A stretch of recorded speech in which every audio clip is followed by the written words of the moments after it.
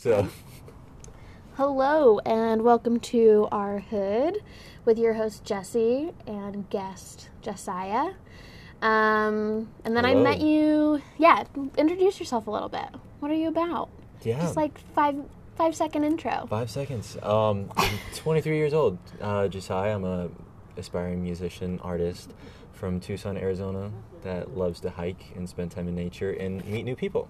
I love it. Yeah, so we met yesterday watching the sunset, and then it turned into like a 5-hour conversation. It was so cool. And that was crazy beautiful, and I felt like you interviewed me the whole time. So I want to like dig into you. So tell me more about like the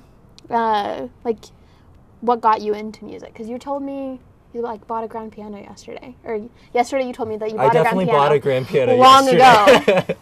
ago. Tell me more about like how you got into music and like I think what you're doing.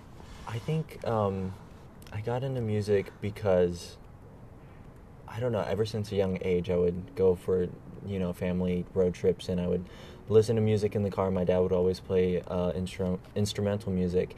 And I just got lost in the music, and I would like watch the nature pass by my window, and I would look at the trees, and I would just like hear the music almost as if it was like coming from the nature itself. And I just fell in love with music. From a small age, I started tinkering around on piano, just started expanding my knowledge about music and just practicing. My parents had an old upright piano that they got from my great aunt, who was going to throw it away in the dump. And my mom salvaged it. And so I'm the youngest of three. And my mom wanted us to somehow get into music at probably around like age when I was about 7, and my brother is like 4 years older than me, and my sister's 6 years older than me. So did you like take piano lessons then? Did your we mom did like get you we into did piano for lessons and about stuff? we mentioned that we went to church, so Yeah, there was very a girl at our church that was giving lessons that was like by ear, basically. No learning how to read notes or anything. So I did take a few lessons there, but that sort of just got me started, and from there I never stopped. That's a cool way to learn, though, like learning by ear, because like I learned piano but with like a true music teacher, like scales and shit, and right, hated it because I hated memorizing the songs. Well, there's actually a form of teaching called the Suzuki method, where they teach you by ear first, and then they teach you how to sight read and play. That sounds like a much more productive way of getting kids involved. If you think about like how kids learn from a young age, they listen to their parents speak, and they learn how to speak before they learn how to read or write. Yeah. So learning how to practice it and then associating that with the notes just seems so much more familiarized to the learner. That makes sense. From there, just got into different instruments. I started playing saxophone, a little guitar. I had a violin at one point, a flute. I just always have been a lover of music, and I found out that it was just my passion, and I didn't see myself doing anything else. So no matter where life takes me, I'm always going to be doing music. I'm always going to find that outlet and how to express myself and hopefully inspire other people, because I think there's a lot of power and healing within music, and it brings people together. It's the universal language. Yeah. Like every part of the world speaks a different language, but we all understand the feeling of music and what it does to us. We can find a rhythm or a beat, and we can all dance to it, or we can cry our hearts out.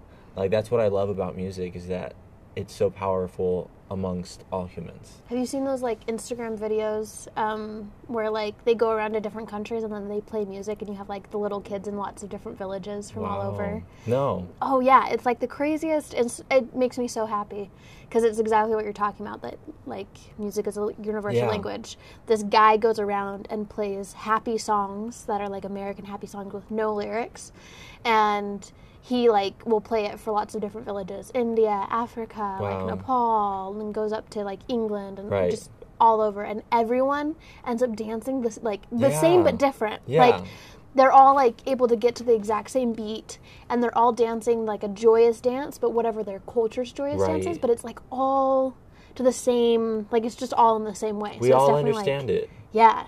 In our own interpretation of it, we understand it. So do you feel like music is the easiest way for you to communicate your emotions to people? It's definitely a different expression of communication, or communicating how I feel, and expressing what I feel inside.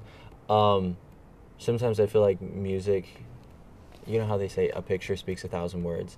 Sometimes I think music in and of itself speaks more than the words sometimes, like, that I can communicate to people. But I think in general I've been a good, like, communicator, like, so I can, like, have deep intellectual conversations with people, and it can have nothing to do with music, but I do love how music brings us together. Yeah. So what do you want to do with music? Because you want to go to LA and be a producer. And so, like, if music brings you together, like, are you trying to create some type of, like, community down there? You said you're, like, getting in with a lot of different people down there and trying to, like, build a that's what I love about having a large music scene, is that it brings that sense of community together. There's a lot of different artists in LA, and they're all so different and talented in their own way, and you can learn a lot from each different artist. I think my end goal with music is just to, I don't know, it's where I find my happiness. It's where I find comfort, solace, or expression. So no matter what I'm doing, if I get paid for it, if I become successful, it's going to be where I find just my, like, energy, my source of inspiration. I don't know, I love it. Nice. I think in the end I kind of want to inspire people, make them feel something. Music was always there for me when I was, like, really depressed and had a lot of anxiety. I was going through a lot. Music, like, even though no one else was around for me, like, I would just, listen to my music, and I felt like that source of comfort, whatever, like, the people were singing about, whatever I was feeling, like, either there was hope, or there was relatability, or there was brokenness, and I could always feel like that was there for me even more than people were. That's interesting, because I feel like I had, like, a very similar experience with music, as far as, like, struggling with depression and anxiety. Yeah. Music was, like, the thing that I would always jump in my car and, like, just drive and, like, just listen to music. It's like and, therapy. Seriously, it's, like, the best therapy there is out there. My parents were always like, where are you going? What are you doing? Like, you have to be back by a certain time. I'm like, and I'd have to make up someplace that I was going, because I literally just wanted to be in my car driving. Yeah, to, I like, totally understand let go that. of stuff. Do you have a favorite time that you like to drive? Dusk, because, like, the sunset is amazing. Also, anytime it rains. Like, it started raining today, and I was like, gosh, dang it, I hate that I'm working right now, because I just want to go drive in the rain. Because there's something about, like, I don't know, listening to music in the car, and then having, like, the rain add to, like, whatever the music is, right? Like, it's its own effect. It's so dramatic. I know. I'm dramatic. It's fine. I love it. What's your favorite time to, like, go drive around and listen to music? Definitely sunset. Sunset's my favorite. Golden hour is my favorite time of day. It's how Why we is met. it for you? Why is it your favorite time of day for you? It reminds me that no matter how bad my day is, there's always a beautiful ending to it. Like, I always make time to, like, go watch the sunset when I can. It's my time to be present, to meditate, to just de-stress, think about life, and just watch how beautiful the sky is. Like, it's different every day, Some days it's going to be orange, or some days it's going to be pink or more yellow, or some days it's, like, gray and purple and dark. Yeah, did you see the sunset tonight? Where, like, there was it was pink. Like pink clouds glowing. It was just it. That was insane. With the peak and the mountain in the background, yes, it was beautiful. I died. That was gorgeous tonight. Maybe better than last night's sunset. Welcome back to the land of the living. I love it. So you're saying you struggle with, like, depression, anxiety. What was that like? I did for a long time.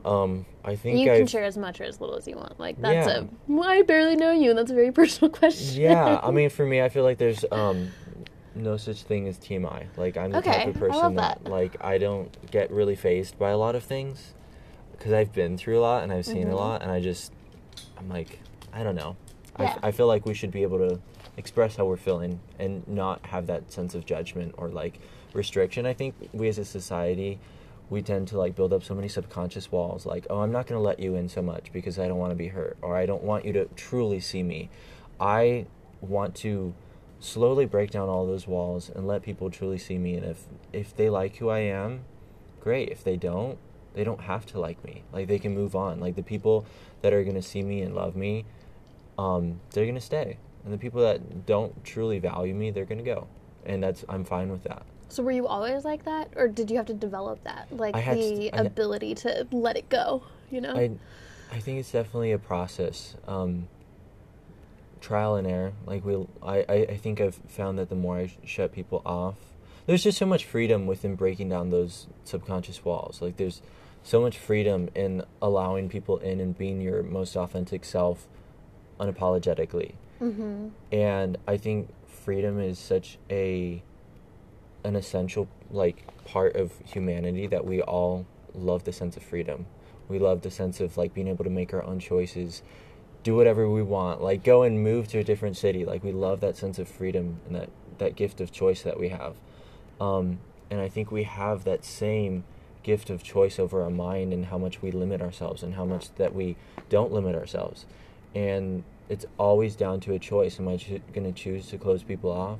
Am I going to choose to always build up walls and be afraid of being truly seen? Or am I going to be my unapologetic self and allow people to see me and therefore have deeper connections with people, more honest conversations, more heartfelt, meaningful perspectives of life? I think that's beautiful. No, that is really beautiful. I feel like I've had a similar experience where I like trying to tear down the walls, keep the mask off of your face, like to get deeper connections.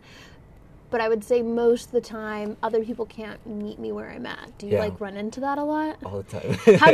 How do you combat like that balance between, it's like, I want to know people so deeply and so intimately and like so authentically because I am letting my most authentic self to the world constantly, with then like rejection after rejection because they're not able to meet you on that level, you know, or like it scares them away because they're like, ugh.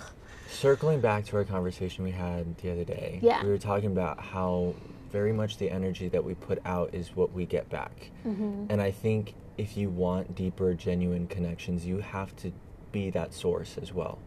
Like you have to be that person to initiate and put out that energy in order to receive it. You can't be like, oh, I'm going to open up myself once that good source comes to me, once that good conversation comes to me, once that good connection where that person's really open, then I'm going to open myself. I feel like we have to be source of that first initially, and we are going to run across a lot of people that can't meet us where we're at. But I think that's I don't know. I think that's just the part of life, is that we meet people at different stages. They're all on their different journey. We can always learn something from them or gain a perspective of appreciation. Like, hey, I was once in their position. I was like once, where they were with, the healing process or learning more about life, and, they're still figuring things out. And I think that can really give us a sense of perspective for ourselves as well. So I'm getting really... So looking back to the people that are in parts of my life, there's times that I was like either really judgmental or I find that I don't like those certain things in other people, but it's also a reflection of, something that I had previously gone through or, something like that. I think sort of to humanize them in that moment, like you were saying, and realize that everyone's at a different stage. They're like, this is what I had towards, like, this is a thought I had towards, like, a spiritual awakening as well, as, like, I'm not responsible for, like, how people view the world, and I'm not responsible for awakening people to the reality that I've created in my own mind. Like, everyone is going to have their own different path of discovery, and I necessarily can't force or change their mind. I can only be myself and express my opinions and thoughts, and whoever's going to resonate with it's going to resonate with. Yeah, that makes sense. I think that's a better perspective to have, of like letting people sit where they are and then like you meeting them wherever they're at, but you being able to be like at that higher frequency. How did you first decide you like wanted to start healing? Like most people don't do that unless like a major life event happens, like like their world gets shocked and they like the earth crumbles beneath them, or that's what it felt like. Someone tells them that they have to go to therapy and they're like, okay, fine. But like I would say most people think that they're just even though their head's underwater and they're drowning, they're like, I'm okay because this is just how life is. Yeah. So, like, what was the turning point for you? I think it wasn't really that hard for me. I sort of had an inclination at a very young age that, like, okay, it's better for me to forgive. It's better for me to move on. It's better for me to show love, because it only makes me feel better. It only brings resolve to the situation. It only brings more connection. And I don't know. Some people say I'm an old soul, and I think a lot of people that, like, have gone through a lot of things, people will tell that too. I think I've had this idea about life is that, like, I gotta get it right this time. Okay. So do you feel like you're an old soul, or do you just feel like you have a lot of trauma? That's a really good question. I feel like I hear that a lot. Like, yeah. People have told me I'm an old soul, and I'm like, maybe it's an old soul, maybe it's trauma. Right. And it could be a mixture of both. It could be. So what do you feel like it is for you, and why? I think despite the trauma, perspective is everything, and, like, how our mind is created, how it's programmed, to where, like, you know, people can go through the same situations of trauma that I went through, but they choose to manifest it in a different way. Yeah, they handle it horribly. Yeah. So I think it's a mixture of trauma and, I guess, my personality, the way I was programmed, the way I was made, the way I was created. I don't know. But at a very young age, even now, I just think about, I gotta get it right. Like, I feel like I have this conscious understanding that I have one life. And even if I don't have one life, if I get reincarnated somehow, I'm only living in this one life currently. I'm only conscious of this one currently. So I need to get this one that I'm currently living in correct. And I need to get it done right. I need to break those generational curses. I need to deal with my trauma. I don't want to be like my dad. What do you mean by that? We're good. I love how this conversation could go any direction. You get a direction as much in any direction as you want. Okay, at any point, you can be like, I don't want to answer that question. Just move on. And I'm like, I don't want to be like my dad in a lot of ways, because he didn't deal with his crap. He didn't deal with his trauma. There was a lot of things that he went through as far as neglect and a broken household. His parents were divorced when he was 12. That's gotta be so hard. And I think he also, I think he also dealt with a lot of undiagnosed ADHD, so he had a lot of backlash.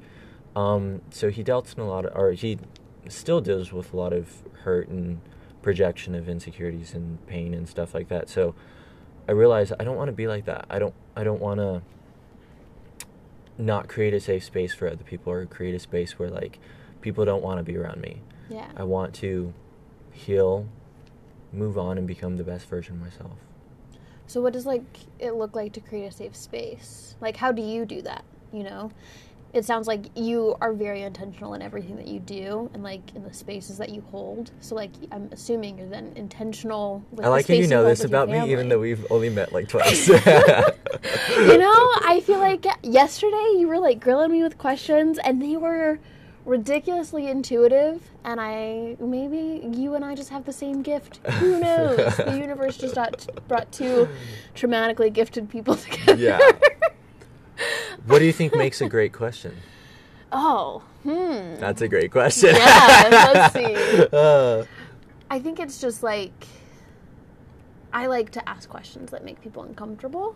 Or make them, but not so uncomfortable they don't want to answer, but, like, I can remember this one time in elementary school, there was this kid named Robbie, and he was, like, sitting on the playground, and he was crying.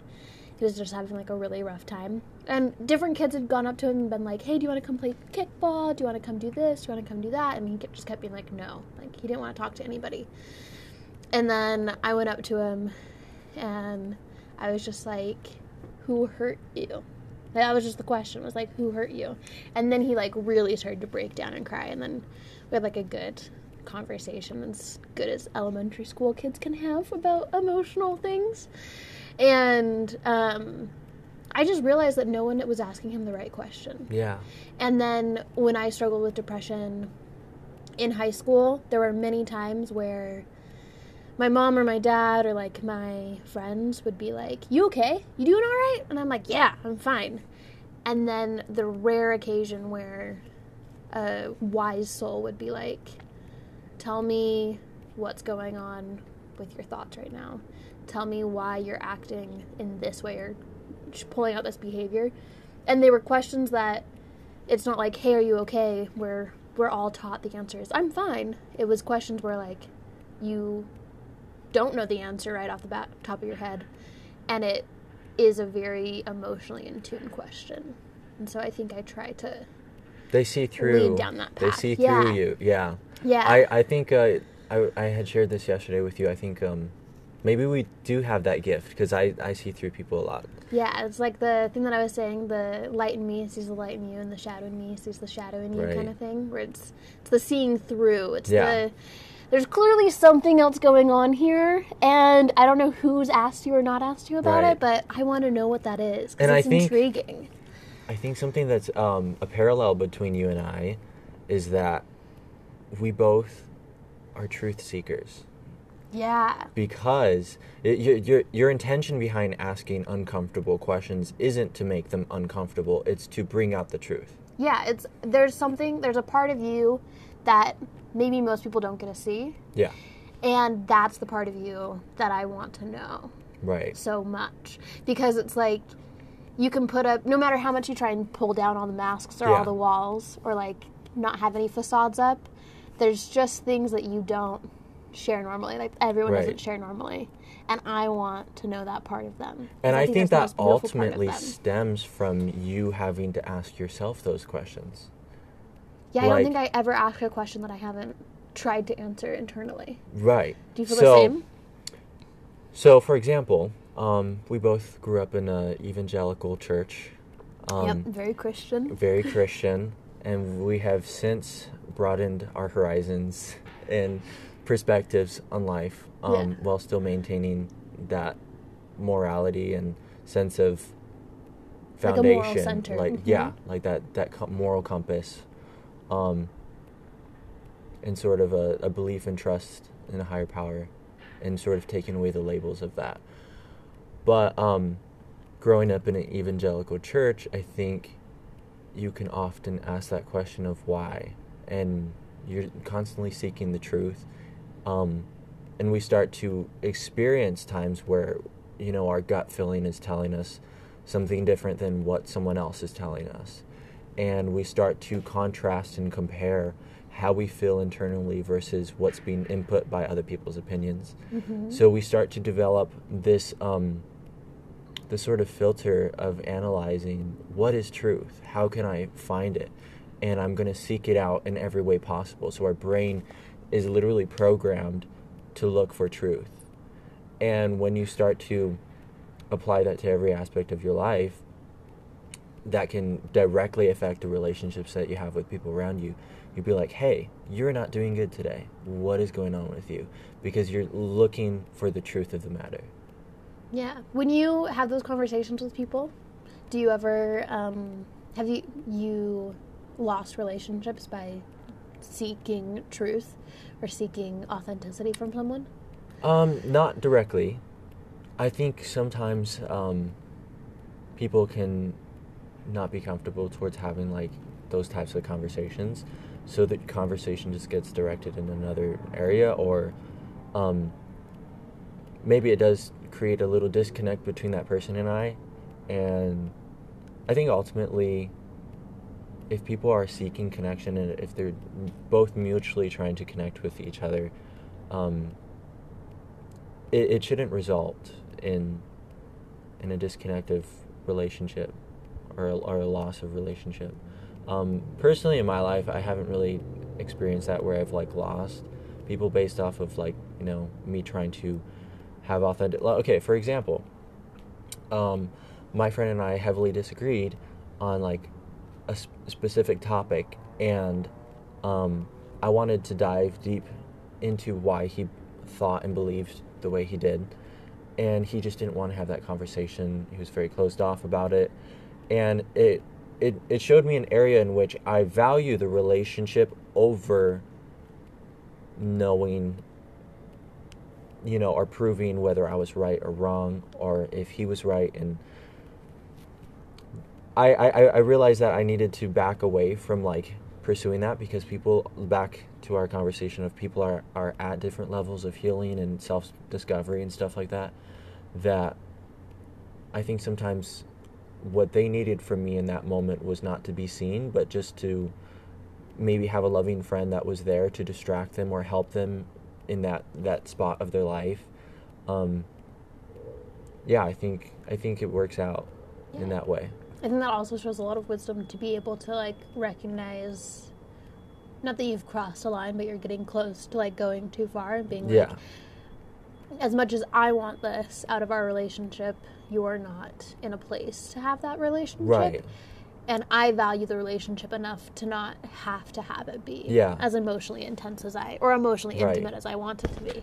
I think that that's something, it's like a fine balance between the two, because there's definitely people that I've met who have the like emotional intelligence that you do.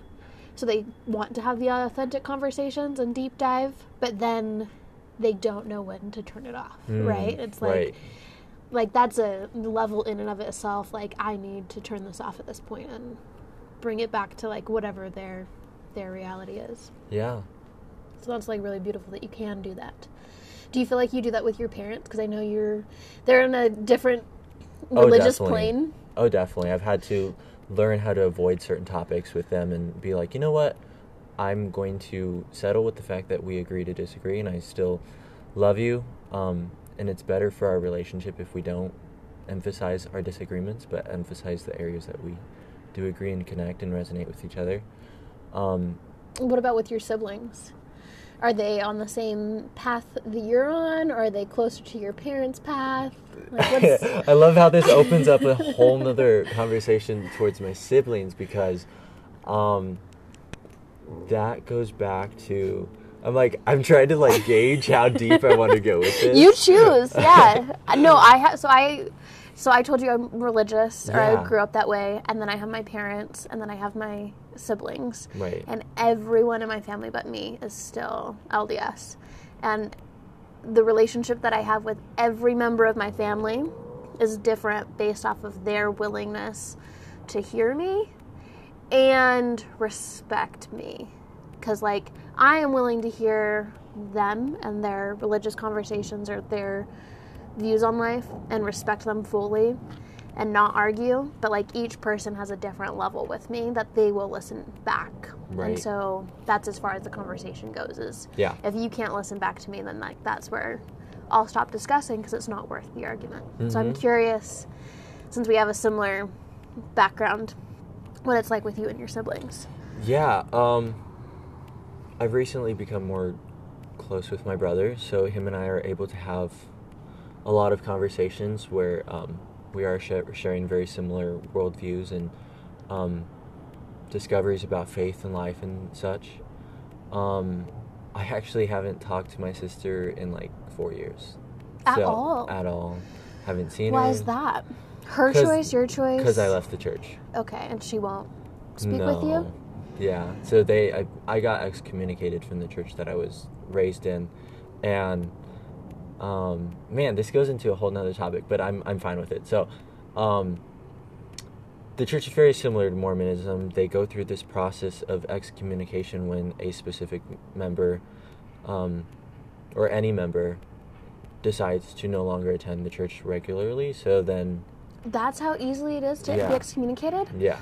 God. Yeah. Yeah, so it's a very exclusive church. Even if you go to another church in town that's like similar Christianity, they will remove you from the assembly. And the process of that is so intense that it's very damaging. It's very damning, like that's very condemning. And basically they don't allow any of the members that are going to that church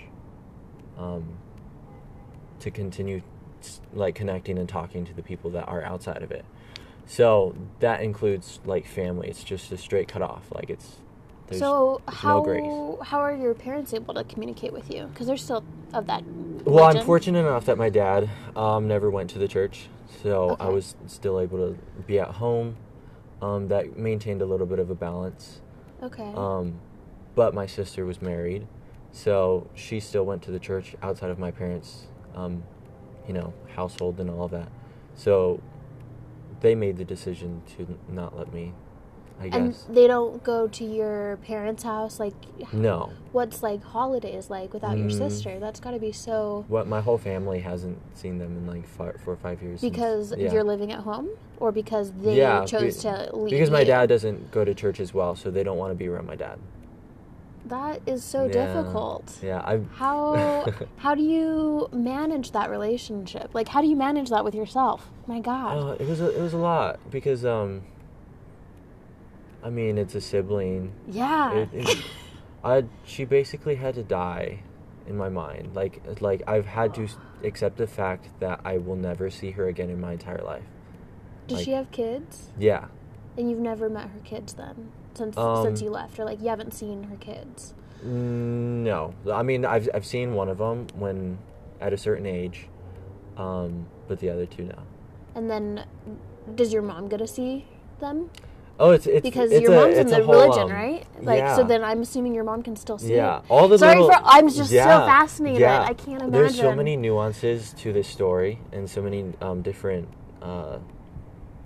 just challenges that we've had to navigate. I think the root of it all stemmed down to me having to make a choice at some point, being like, you know what, I don't agree with everything that's being preached. I don't necessarily align with this, and like the things that I want to do with my life are so far outside of this limited way of thinking that I made that choice, even as hard as it was, to be like, you know what, I realize that the system that I was born into, I understand how it works, and I'm willing to sacrifice those people and that life and start a completely new one and move from there. Did you lose a lot of friends as well? Because religion usually has like a big community around it, and I'm assuming all of your friends were religious friends growing up. So this ties back into the depression and anxiety. So that catapulted me into a really, really, really depressive season. So I was, for about 2 years, just trying to get back on my feet. You made this decision? 19. Okay. Yeah, I was like 19. Wow. And there was so many new things. Like I was so sheltered from life that it's like I started a brand new life. Yeah, like literally you just had to rebirth yourself into society. Yeah. I did previously I had no friends that didn't go to the church, so I had to make completely new friends. And that in and of itself taught me a lot of lessons, because I was too trusting of a lot of people, and I got my trust betrayed a lot of times. And I had making new friends? In making new friends. I didn't know how to, I just didn't have any life experience in that sense, that I went through a lot of things really quickly. I was pursuing music at one point. I had a callback audition to American Idol in Phoenix, and this was like a year or two after leaving the church. And the day before my audition, I got in a really bad car accident. I hit someone going 45 miles an hour, and it was just like the cherry on top for my depression. Yeah, and that's destruction. And I had lost 6 friends in a whole week because of a misunderstanding, and they weren't willing to resolve any of it. And then so I went to physical therapy for the car accident for 6 months, and I just remember showing up to my physical therapy literally crying and in tears, and they would have to be like, what is wrong with you? And I'm like, I'm just not doing good. I'm so lost. I had the entire carpet of my foundation of my faith ripped out from underneath me. I had lost friends. I was in a car accident. I did not know what I was doing with my life at all, and I was struggling a lot with identity and where to place that, and what did it mean, what do I believe, who am I, what do I want out of life? And I just was questioning so much about everything, and I felt so overwhelmed, but I just kept going. I just kept going, and I started the healing process. I started forgiving. I started moving on. I feel very sorry for the people that go to that church. I feel very sorry for their limited ways of loving and understanding people. I had to learn how to forgive the people that hurt me the most, on top of that, I was dealing a lot with childhood trauma, with abuse, with like being in poverty. We've always been like in the poverty bracket, food stamps, government assistance, all kinds of stuff. We've like almost been through foreclosure. My mom is like one of the hardest working mothers, and like the best mother I could ever have. Wow. And she's just like been through a lot with me, but she's always like loved me no matter what through all of that. And so that got me started on my healing journey and discovery of myself and life and consciousness, expanding my awareness towards things, expanding my knowledge towards different topics. I just love to learn. I also dove really deep into my music, writing, developing my skills, playing piano, and that's sort of what got me through a lot of it. And in the midst of all that, I still kept my faith. I tried a lot of different churches in town, seeing if any of them were different than the ones I grew up in, and I don't know, I just took it one day at a time. It was really hard, it was a long process, but I think I've gotten to the point within, especially this last year, that I've experienced so much freedom from depression, freedom from anxiety, freedom from my trauma, from my experience. I've been able to really, really express myself and feel free within myself, that I'm not bound by my fears, I'm not bound by my anxiety, my trauma, my way of thinking. I actually have been so much more in touch with God recently, but not through the perspective of religion or the way I used to view it, but a very one-on-one connection. And it's been beautiful. It's been really great to like be able to experience this type of freedom from all of those things. Yeah, wow, that's like crazy. Thank you for sharing, because that's like very emotionally like deep, and like the kava helps. Kava's great. It really does. It's also like healing. I've been able to talk about like pretty much anything regarding my trauma. There was a point where I couldn't even think about it or talk about it without balling up and crying. Yeah. But like now I've been able to, I can talk about pretty much anything that I've been through. You've been through so much and still like so young, and now it like all the pieces kind of fit together in my brain of like how you are the like emotionally intelligent person you are. Because like yesterday when you came up and you were like, hey, let's like just start chatting, right? Like you're the one that initiated it. I was like, and then we were talking, and you asked like, how old do you think I am? And I was like, I don't know, 20 to like 23. I was only guessing that based off of like your looks, because you look like, I was like, there's no way he's older than like 23. There's no way. But your emotional attitude and like temperament is like at least 30, you know? like I have friends that are barely reaching the emotional maturity that you have with like they've gone through maybe similar things or similar traumas, or I've met other people that have been through rough times. Is the win? Just like other people that have been through similar traumas, not even close to having their whole community ripped out from underneath them. And the way they handle it is good, but not amazing, not great, and it takes them years to come out from it. And it's only been like 3 years since 2019, maybe? Or what? You said you were 19, not from 2019. Right. You said you were 19. So it's been like 4 or 5 years. 4 or 5 years. And you're on the end of it with such clarity. That's crazy. I still can't get over that you haven't talked to your sister, because I'm not super close with my siblings. But I have purposely kept little things from my family, like if I have tattoos or other things like that, because I'm afraid of losing my siblings. Like there's still parts of me that I am inauthentic about with my siblings because of fear of losing them. Right. And you were like, you knew, because you grew up in it, cut and dry. I can either be authentic or I can choose my siblings. I can either like choose myself and choose my happiness and choose truth and knowledge and like what is authentically me, or I can choose my family. And you're like, I'm gonna choose me. It just when I thought about how my life was gonna play out, I was like, I just can't see myself staying here the rest of my life the way it's expected to. Yeah. That I just had to make that choice, as hard as it was. I remember vividly walking down this church. So this church was extreme the boys and girls were segregated, and the girls dress very modestly, no cutting the hair, dresses down to the ankles. But I remember, seeing a lot of my friends, like the last 2 weeks when I was making the decision, I was like, you know what, I'm gonna leave, and I'm gonna start my life walking like down to the front of the church to do your prayer before you sit down, and walking back and walking out of the church, looking at a lot of my friends, a lot of my family. It's related to about half the church, and there's probably about like 500 people there, that I looked at them for like the last 2 weeks before I decided to go, and I'm like, you know what, I potentially might never see you ever again. And I saw my sister, and I looked at her, and I just started crying, because I was like, I'm probably never going to see you again, and I didn't. Wow. You really did have to kill your sister in your mind, yeah. That's crazy. I can't even imagine.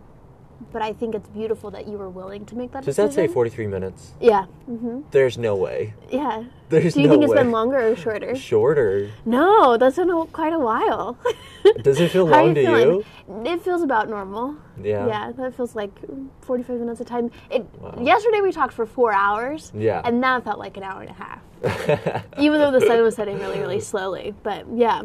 Feels like we've been talking for 20 minutes. I think a lot of it I think a lot of it is, as cliche as it is, I think a lot of it is God.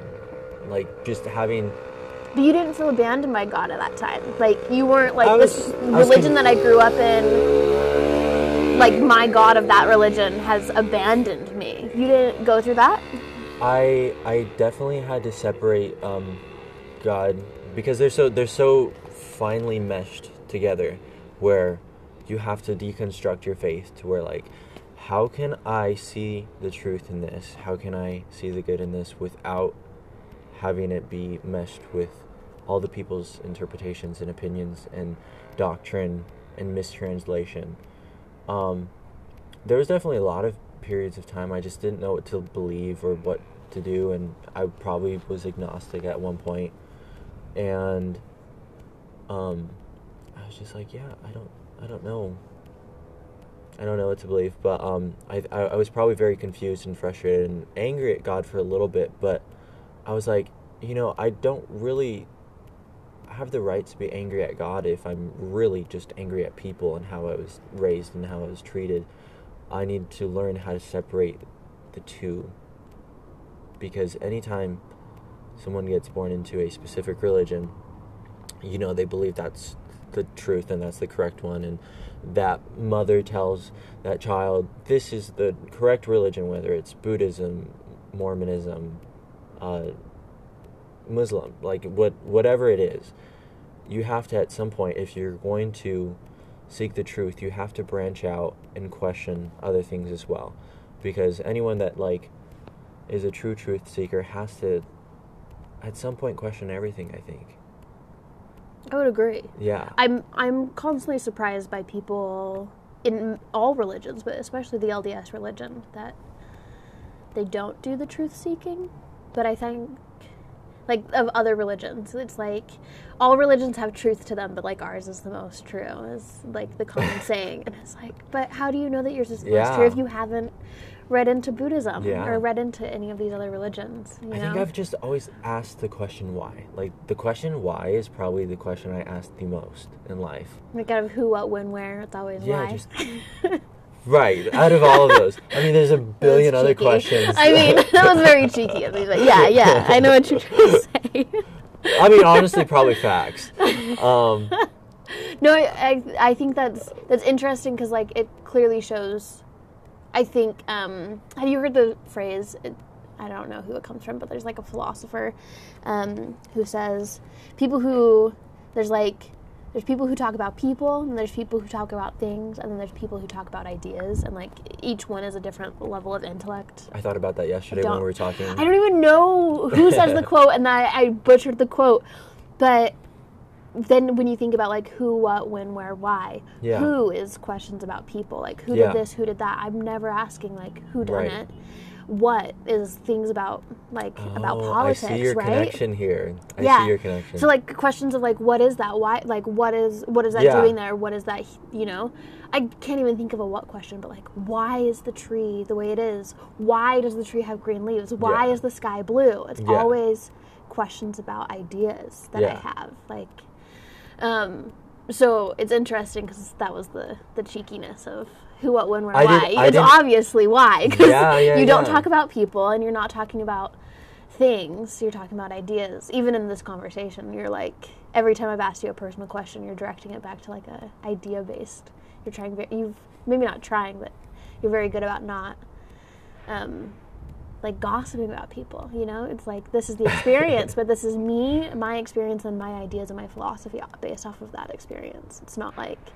That's interesting getting that reflection of me, because I don't get to be told like how I come across to people, or there's not people that know how to I don't come across a lot of people that know how to articulate like what they're seeing of me. So like having that reflection of myself of being like, oh, you know how to like stick to ideas versus talking about people, or you know, pity party or something like that. Like you're more directing it towards what can we learn from this type thing. Yeah, and every experience that you've shared has been like there's the experience, but then there's the idea and the philosophy behind it. Yeah. This kind of goes back to our conversation yesterday about human emotion, is that everyone has their experience, but then there's human emotion, that we all feel emotions. Like humans are, I mean, unless you're a psychopath. True. Are you a psychopath? No. Maybe I'm a sociopath and I learned how to mimic. No, there's emotions. No way. There's no way. I can tell you that. I've treated sociopaths. They're nothing like one. So, even though the context is different, the human emotion is the same. So I think when we can talk about the idea of human emotions and struggle and strife and all of that, and how you can handle that despite the context of the experience or the situation, then we're getting somewhere. Then we can make some ground. Then we can really help each other. It's because we're not going to all go through the same thing. That's impossible. No, but like if you can relate it back to like the emotion you were feeling, I tend to relate back to stories, because I think like anytime there's a similar story, people then can realize like, oh, I probably was, and because I had a similar story, we probably felt similar emotions. Right. Like the community being ripped out from underneath you with the religion. I kind of know how that feels with the community being ripped out from me. Right. And then there was this coworker I had who was telling me about her story where she had community ripped out from underneath you. And that loneliness, it's different from like, oh, my mom died of cancer, or oh, I lost both of my grandparents in a fire. You know, like that's a different type of loneliness, or heartbreak is a different type of loneliness. But communal sense of belonging, shredded, is a very different like emotional loneliness that once you get to the emotion of it, then we can have like an actual conversation of like, how did you get over that? Like, how did you get through just total destruction of a social, like your social connection, right? Because we were talking yesterday, it takes a village to raise a child. I believe that it takes a community to raise the community. So like to have the community shredded, gone, destroyed, demolished, it's like, how did you continue raising yourself? You know, like that's the question, is like you chose to continue raising yourself with no social structure to support you, and you had to go figure out and find your own. Yeah. And I think that's why I love connecting with people, is I love being able to see how I can help them. I don't know, maybe this is the fixer in me. And the problem that I had, this is about how the conversation we were having about my friend, where I was like, you know, there's times where I really want to get to the root of the problem. I really want to see the truth in it, and I want to help this person and like fix them because like I've like learned how to help myself, I guess. But if they don't want to receive that, then I have to be patient and just let them experience, you know, life the way they're meant to experience it, and learn the things that they want to. But I love connecting with people because I don't know. I like people. I like helping people. I don't know. I like shared experiences. I think that's what I told you yesterday. Yesterday was beautiful. We can describe it. Okay, I'm going to take the moment to describe it. Please go for it. You're good. So go for yesterday, or was it yesterday? No, it was 2 days ago. Was it really? No, today's Tuesday. Because you took a day to get back with me. Oh, yeah. It was Sunday. We watched the sunset on Sunday. Yes, correct. Yeah, that's true. Okay. There was I'm horrible at texting, if you can't tell. Oh. I had no clue at all. Yeah, I'm horrible at getting back to people. So I love going to this spot. It's a beautiful Campbell lookout where you can watch the sunset up on a hill. It's a little bit raised above the city, and there's a parking lot where a bunch of different people can come and do many things. As we saw, people doing lots of It's a place to enjoy yourself, basically. In whatever facet you decide. Smoking weed, sitting in a car, painting. Rocking in the car. Yeah. A lot of things. But she was painting next to me, and I had pulled up, and I was like so early to the sunset because I was just like, I don't want to drive home and then drive all the way back out. I'm just here because I had run an errand before. And I was like, I did art. I took like 2 years of college level art classes. And I love art. My dad is an artist. And I was like, that is so cool that she's like sitting there drawing and painting and watching the sunset. Like, she is by herself. I'm by myself. Like, people come here and like I don't know. I just thought it was just a beautiful moment. And I struck this conversation with her, and I was like, are you an artist? And like, we went back and forth, and we just started talking about meditation and how it's very good to stay grounded and present, and how we both love our quiet time, or our time to connect with nature and just be present and stuff like that. And it just catapulted us into really cool topics and conversations. She probably didn't want to talk. She actually didn't want to talk to me in the beginning. She thought I was hitting on her. I mean, you are a guy within the age range that would usually hit on me. And I just, it's my natural instinct, like my ego. Like, oh, this guy, he's do we want to label it instincts or ego? Which one? I'm going to label it as ego. Because it's instincts and ego, but like, definitely there's some ego there where I was like, yeah, of course, I'm so cute. Like, you would have to only be wanting to talk to me for this reason. But no, that was really beautiful the way we met, and like the conversation that we had, like 4 hours long of conversation. Yeah. But most of it was you grilling me, and so like I love that I kind of have gotten to grill you for a little bit.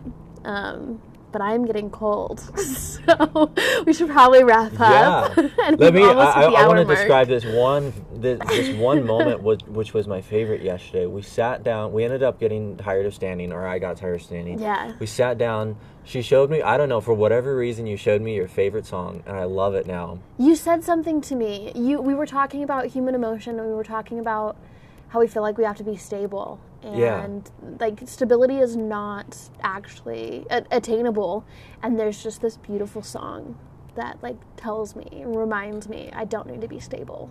Yeah. So we were sitting there on the curb watching the sunset, and the city lights, it's getting dark out, and it just reminded me of like this very like cinematic movie moment where like the story's ending and like this song just goes perfectly with it, and it's just these two young kids, a boy and a girl, just like sitting there, just like enjoying life, talking about life, and like it was just a moment. It was. I love it. It was. I would definitely agree with that like cinematic feeling. I have those moments where like I'm like, oh my gosh, am I even living in real life? Yeah. Like, and that was one yesterday where I didn't necessarily want the conversation, but after I like was like, you know what, I'm just gonna like enjoy this and accept what's happening, and I'm sure this person will be like an interesting conversation to have. I felt so fulfilled afterwards. Like just going home, I was like, that was so heartwarming and heart-filling, and that I would agree with you. Whenever I get to share that song with somebody, it's always it's a rarity that I share the song. So. I'm honored and thankful. Yeah. Well, thanks for joining the podcast, and It's been I a blast. appreciate it. Love it. Okay.